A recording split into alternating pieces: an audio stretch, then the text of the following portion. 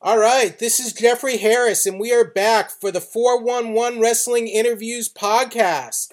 Today we are speaking with the former UFC fighter, current MLW superstar, former MLW heavyweight champion, the one and only Tom Lawler. Tom, you are going to be fighting Killer Kross tomorrow at the 2300 Arena for MLW Fightland. How much are you looking forward to this matchup?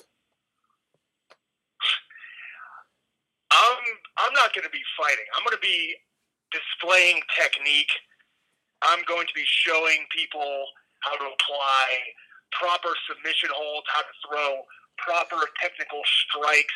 Killer Kross is the one that is in for a fight, not me. I'm simply going to do what I do every single day, and that is practice my technique, perfect it against a live opponent, and you will see that in Philadelphia.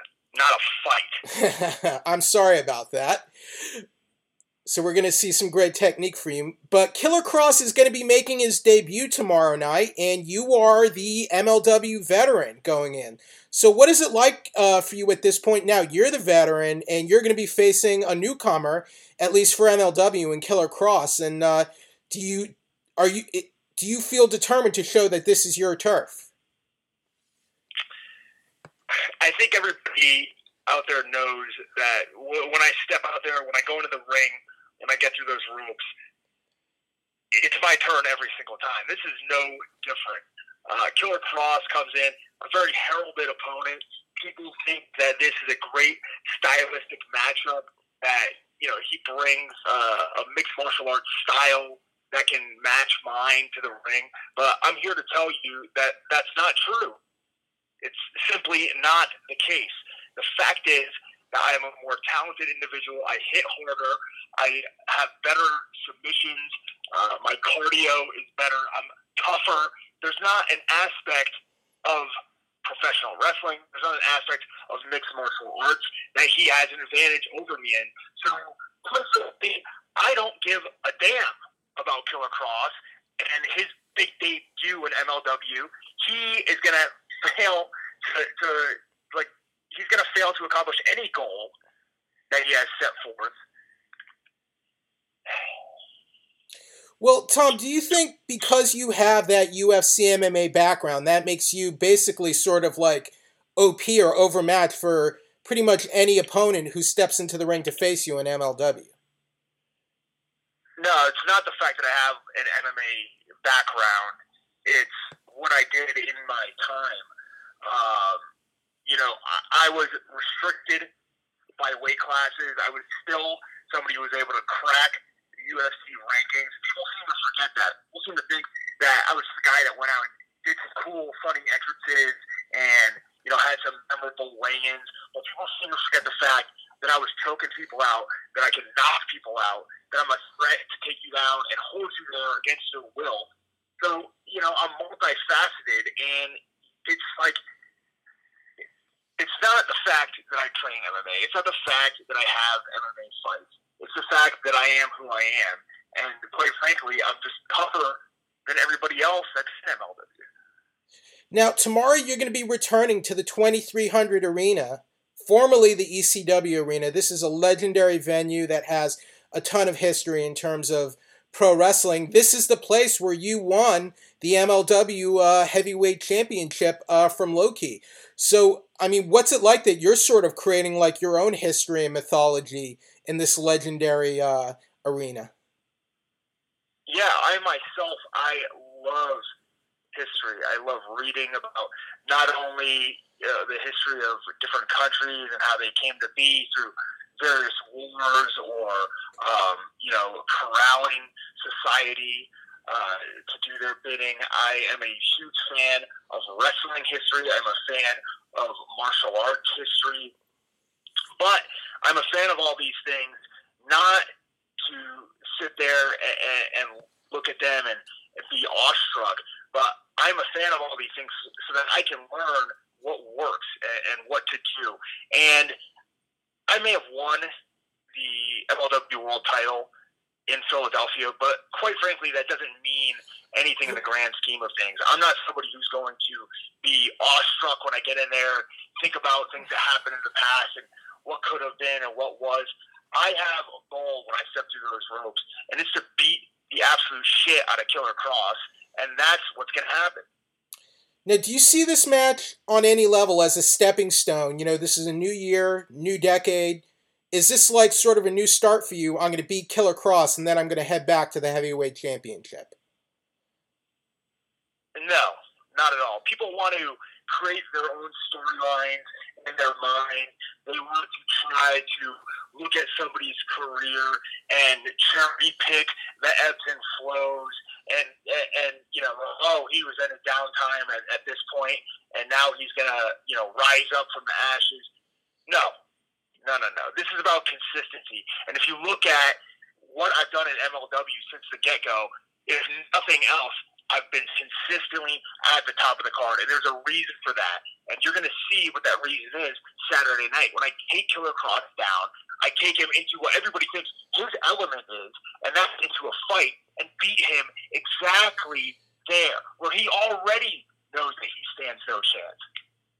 Now, lately we've been seeing a lot of talk about the Wednesday Night Wars, AEW, NXT on the scene, but like, I see MLW over here, and MLW is making a lot of big moves, I think, in terms from the talent they're bringing in, from the people they're signing to contracts. They signed you to a new multi-year contract last November. King Mo is going to be on this card tomorrow.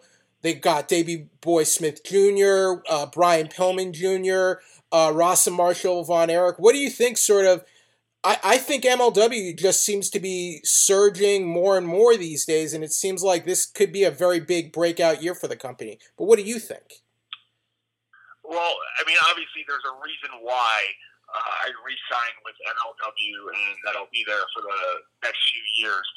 And that is because of the roster. Like you mentioned, the roster that has been assembled has a great mix of talent. You get young guys like Brian Pillman Jr., who you mentioned, Mance Warner, two completely different style wrestlers that you'll find in MLW. You have guys like Airwolf, Zenshi. There's a ton of luchadors that come in from Mexico, and all of them are a completely different style than what you'll find from a Davey Boy Smith Jr., from a King Mo, from even a Low Ki. So what I think excites me the most is being able to, you know, diversify myself and fight all these different styles. And I think that's what MLW does best. It has a diverse variety of different wrestling that you get, and you really don't get that anywhere else. If you watch most professional wrestling shows, they're like homogenized, you know, to a certain degree. And MLW, when I watch it, it is not. So that's the reason I'm there. That's why I stayed. I think the name of MLW's flagship television show, Fusion, is the perfect name for what MLW brings to the table. It's wrestling. It's the fusion of wrestling. So that contract, Tom, is it 3, 4 years, 5? Do you wanna give us a number? No. Okay, fair enough. But it's my personal business. Just curious. That's fine. I just felt like I had to ask. So, how is my management team has advised me not to give that information? No, fair enough. But I appreciate you just saying that. So, how is Court Bauer? You know, sort of as the captain of this ship, and how good of a job do you think he's doing right now, especially considering back in the day Dana White used to be your boss? Well, I mean, if you take a look at where MLW started and where it is now, you can obviously see that there's been a tremendous amount of growth. And, you know, as far as Court goes, I was thinking about this earlier. I'm sure that virtually every other promotion that you see on television is handcuffed to a certain degree as to what the performers can and cannot do, what they can and can't do as far as their characters go. And I feel like I'm not really handcuffed by any of that in MLW. I can do what I want to a certain extent. I have a ton of input as to how I am as a character and what I can do. And, you know, I think it's very important in today's wrestling landscape. You hear so many horror stories about promos and being scripted and guys being given characters which don't fit them. And in MLW, you don't really have that. You don't have anybody that's, a fish out of water, so to say. So your promos, do you just come up with all of them yourself in MLW? There's like not a script you work from? There's varying degrees of things that are scripted and unscripted. I think because I have been around for virtually the entirety of I have been around the entirety of the second run. I think I'm given a little bit more leeway than more people. I'm sure of that, actually. One thing that, you have to remember is that I did not like ad nauseum, but I've done a lot of media when it comes to dealing with like the UFC and other MMA promotions, doing MMA commentary, going on Goodwill tours. So I'm accustomed to at least being in front of people and speaking. Whether I'm getting my point across or not is a different story, but I think that, the fact that I've done all that stuff and I've been around with MLW since it restarted means that I have a little bit more input than perhaps some people. But, like, I can tell you from firsthand, watching stuff backstage and behind the scenes, that guys are not being fed what to say. Guys are not being given, like, characters and ideas that don't necessarily, fit them for the most part. So, yeah, I think it's a great place as far as being a worker goes.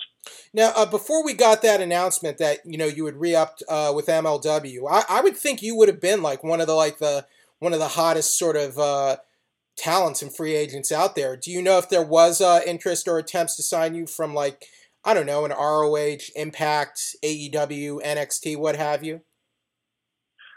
There's always people talking and things going on. I'll just leave it at that. Okay.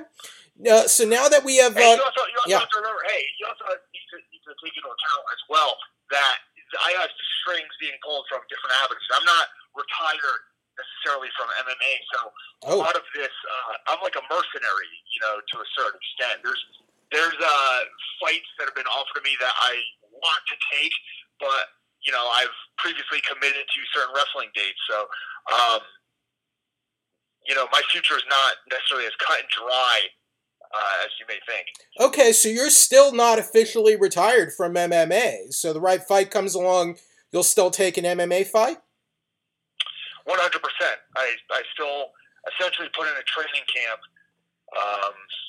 all the time. I train 5 days this week, twice a day, every day. So it's not like I'm not in shape. I get offered fights. Sometimes I have a conflicting date that I don't want to back out on.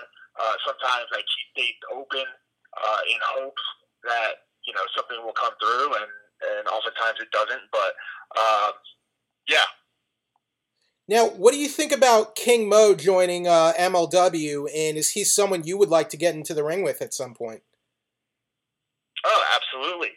Like I said earlier, it's a different type of wrestler, different style. I'm sure that King Mo and I could do quite a few things that he wouldn't be able to do with anybody else in the ring, and that I wouldn't be able to do with anybody else in there. So I think that's one of the things that appeals to me the most. And like I said, we mentioned all these different kinds of styles of wrestling, but I mean, my favorite thing to do is get in there and have like a fight with somebody. King Mo, Low Ki, Davey Boy Smith, Simon Gotch, Dominic Garini's around. There's Tim Thatcher, Douglas James. There's tons of guys out there. LA Park. There's tons of guys out there who can fight, and I love that aspect of MLW.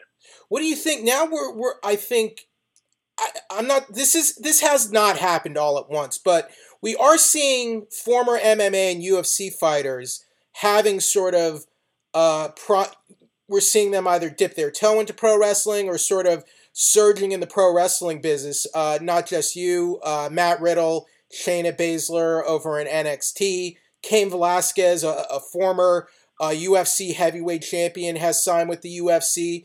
Frank Mir, he's starting to do it a little bit, more through Josh Barnett's Bloodsport, I believe. But what do you think of that? And sort of we're seeing, top UFC names and former MMA fighters sort of making this transition into pro wrestling.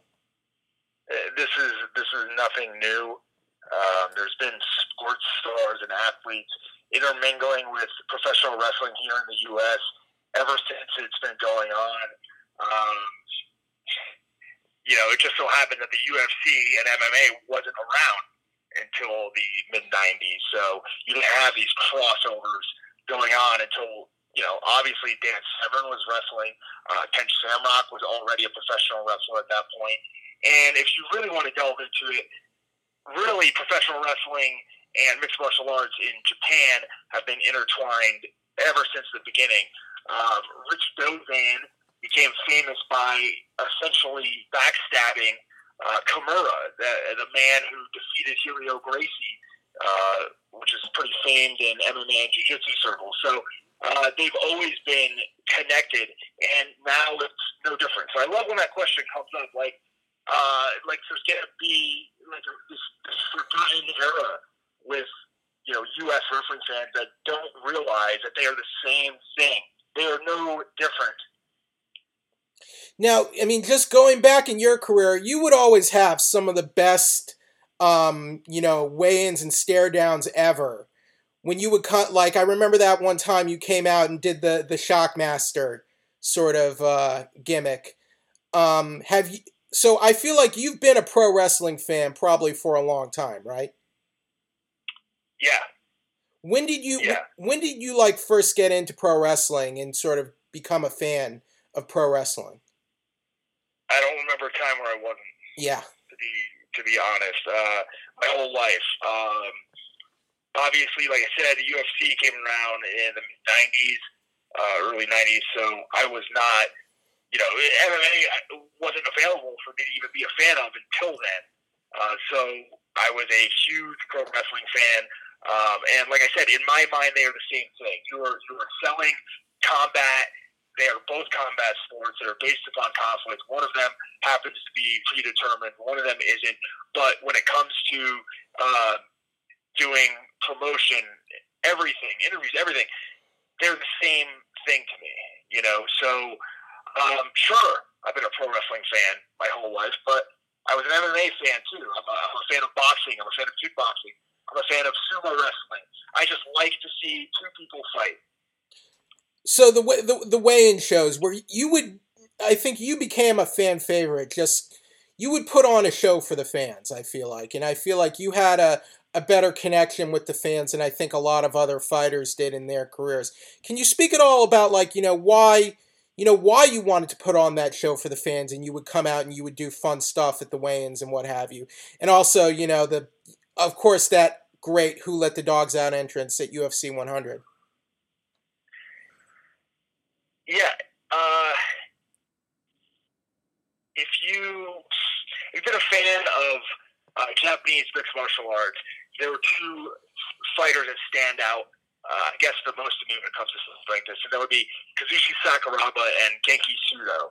And when mixed martial arts was in its infancy, early on, the UFC was pretty heavily available on pay-per-view, but after about UFC, I don't know, 15, 16, something like that, maybe even before that, it started getting harder and harder to find. And there were quite a few years where, essentially in the U.S., there were dark ages of MMA. UFC was not on pay-per-view.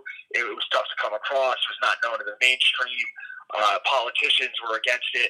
And during that time, MMA was kind of thriving overseas. It was thriving in Japan. And really the only way to follow that would be through the internet.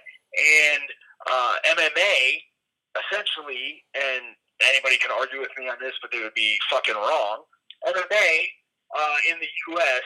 survived because of the internet, because of internet forums, because of groups of people banding together to order pay-per-views, to watch it, and to support a sport that was dying before our very eyes. Now, like I said, in Japan, that same sport was fledgling. It was doing great. It was setting records in the box office. It was a multi-million-dollar industry. And luckily, due to the internet, people could follow that. when I got to the UFC, this, the UFC wasn't what it is today. It wasn't this huge, household industry. It was still kind of in the grassroots. And that internet, community, the internet forums, were still filled with tons and tons of fans who had been around watching the sport since the beginning. And I happened to be one of them. So all the stuff that I was doing at weigh-ins, at walkouts, everything, that was done then was essentially done in an effort to, if you want to say, entertain anybody, it would be those fans who have been around since the beginning. Those fans that remember the 2-second clip of the Just Bleed guy randomly popping up at the UFC. Very random fans who saw Genki Sudo walk out as Buckethead at a show in Japan, a K1 show. So that's who I was targeting. That's who I was trying to, entertain, and well, it worked. Now, how great was that night for your career at UFC 100? You submitted CB Dollaway that night. You got submission of the night. Was that like one of the highlights of your MMA career, your UFC career? I guess it would have to be in retrospect, right? Right. But, I'm not the kind of person that sits here and, thinks about the past, because realistically, what does it matter today? We can point at it. Sure, it's a great memory. Yeah. It was cool. I won a lot of money, but, there's more important things going on in my life right now. I don't need to sit here and think about being CB Dollaway in 50 seconds. Okay. Everybody already knows I did that. Well, I was just curious, how that felt that night for you, looking back. I mean, to be fair, it was 11 years ago, right? Right. So, it's hard. I've lived, a small child's lifetime since then, and, I have good memories of it, but like I said, it doesn't have like a huge bearing on my life today, so I have a lot better memories, I guess. Right. Well, not to dredge stuff up, but I'm just curious. Do you have anything else to say about the U.S. Anti-Doping Agency and how things sort of ended up with you in the UFC? And I think a lot of people, I guess, would point, what happened with you as sort of an example of, there are a lot of sort of questions around how U.S. Anti-Doping Agency is handling their business, and is everything really transparent and above board over there? Yeah, I'm gonna borrow a quote from my buddy Papa John, and I truly feel when it comes to USADA that the day of reckoning is coming. Very, very interesting. There will be a day of reckoning. It definitely wouldn't surprise me at this point. Now, anything? So this is a new year. This is sort of a new era, a new time, new decade for you, Tom. Is there anything, any goals you want to share? Anything you're looking forward to this year besides getting in there with Killer Kross and showing the Tom Lawler show? You know what's funny is that question, right? Like that right this second, the very first time I have thought about that. It's the very first time I've thought about anything in my life changing because it's a new decade, because it's a new year. It is business as usual. On the first of the year, I got up and I busted my ass. The next day, I got up and I busted my ass. The next day, I got up and I busted my ass. The next day, I got up. I didn't want to. I'm telling you, I didn't want to. But I got up and I busted my ass, right? I am disciplined beyond belief. The only motivation I need is the fact that I know every single day I get up, I am going to make myself tougher than the next guy. Now, I don't know what your deal would allow, but would you ever have any interest trying out possibly Josh Barnett's Bloodsport with those sort of kind of grappling matches, or New Japan somewhere down the line? Well, I competed at the last Josh Burnett's Bloodsport against Right. Davey Boy Smith. I do not believe I will be at the upcoming one this year. I'm open to anything that I can contractually do. I'm open to, like I said, I'm open to MMA fights. I'm open to professional grappling matches, which I've done in the past.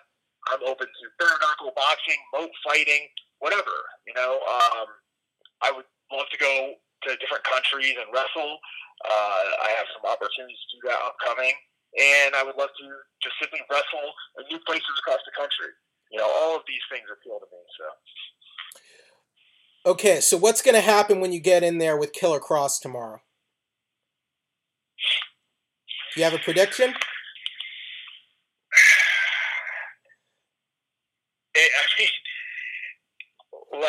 I'm going to outclass him. That's what's going to happen.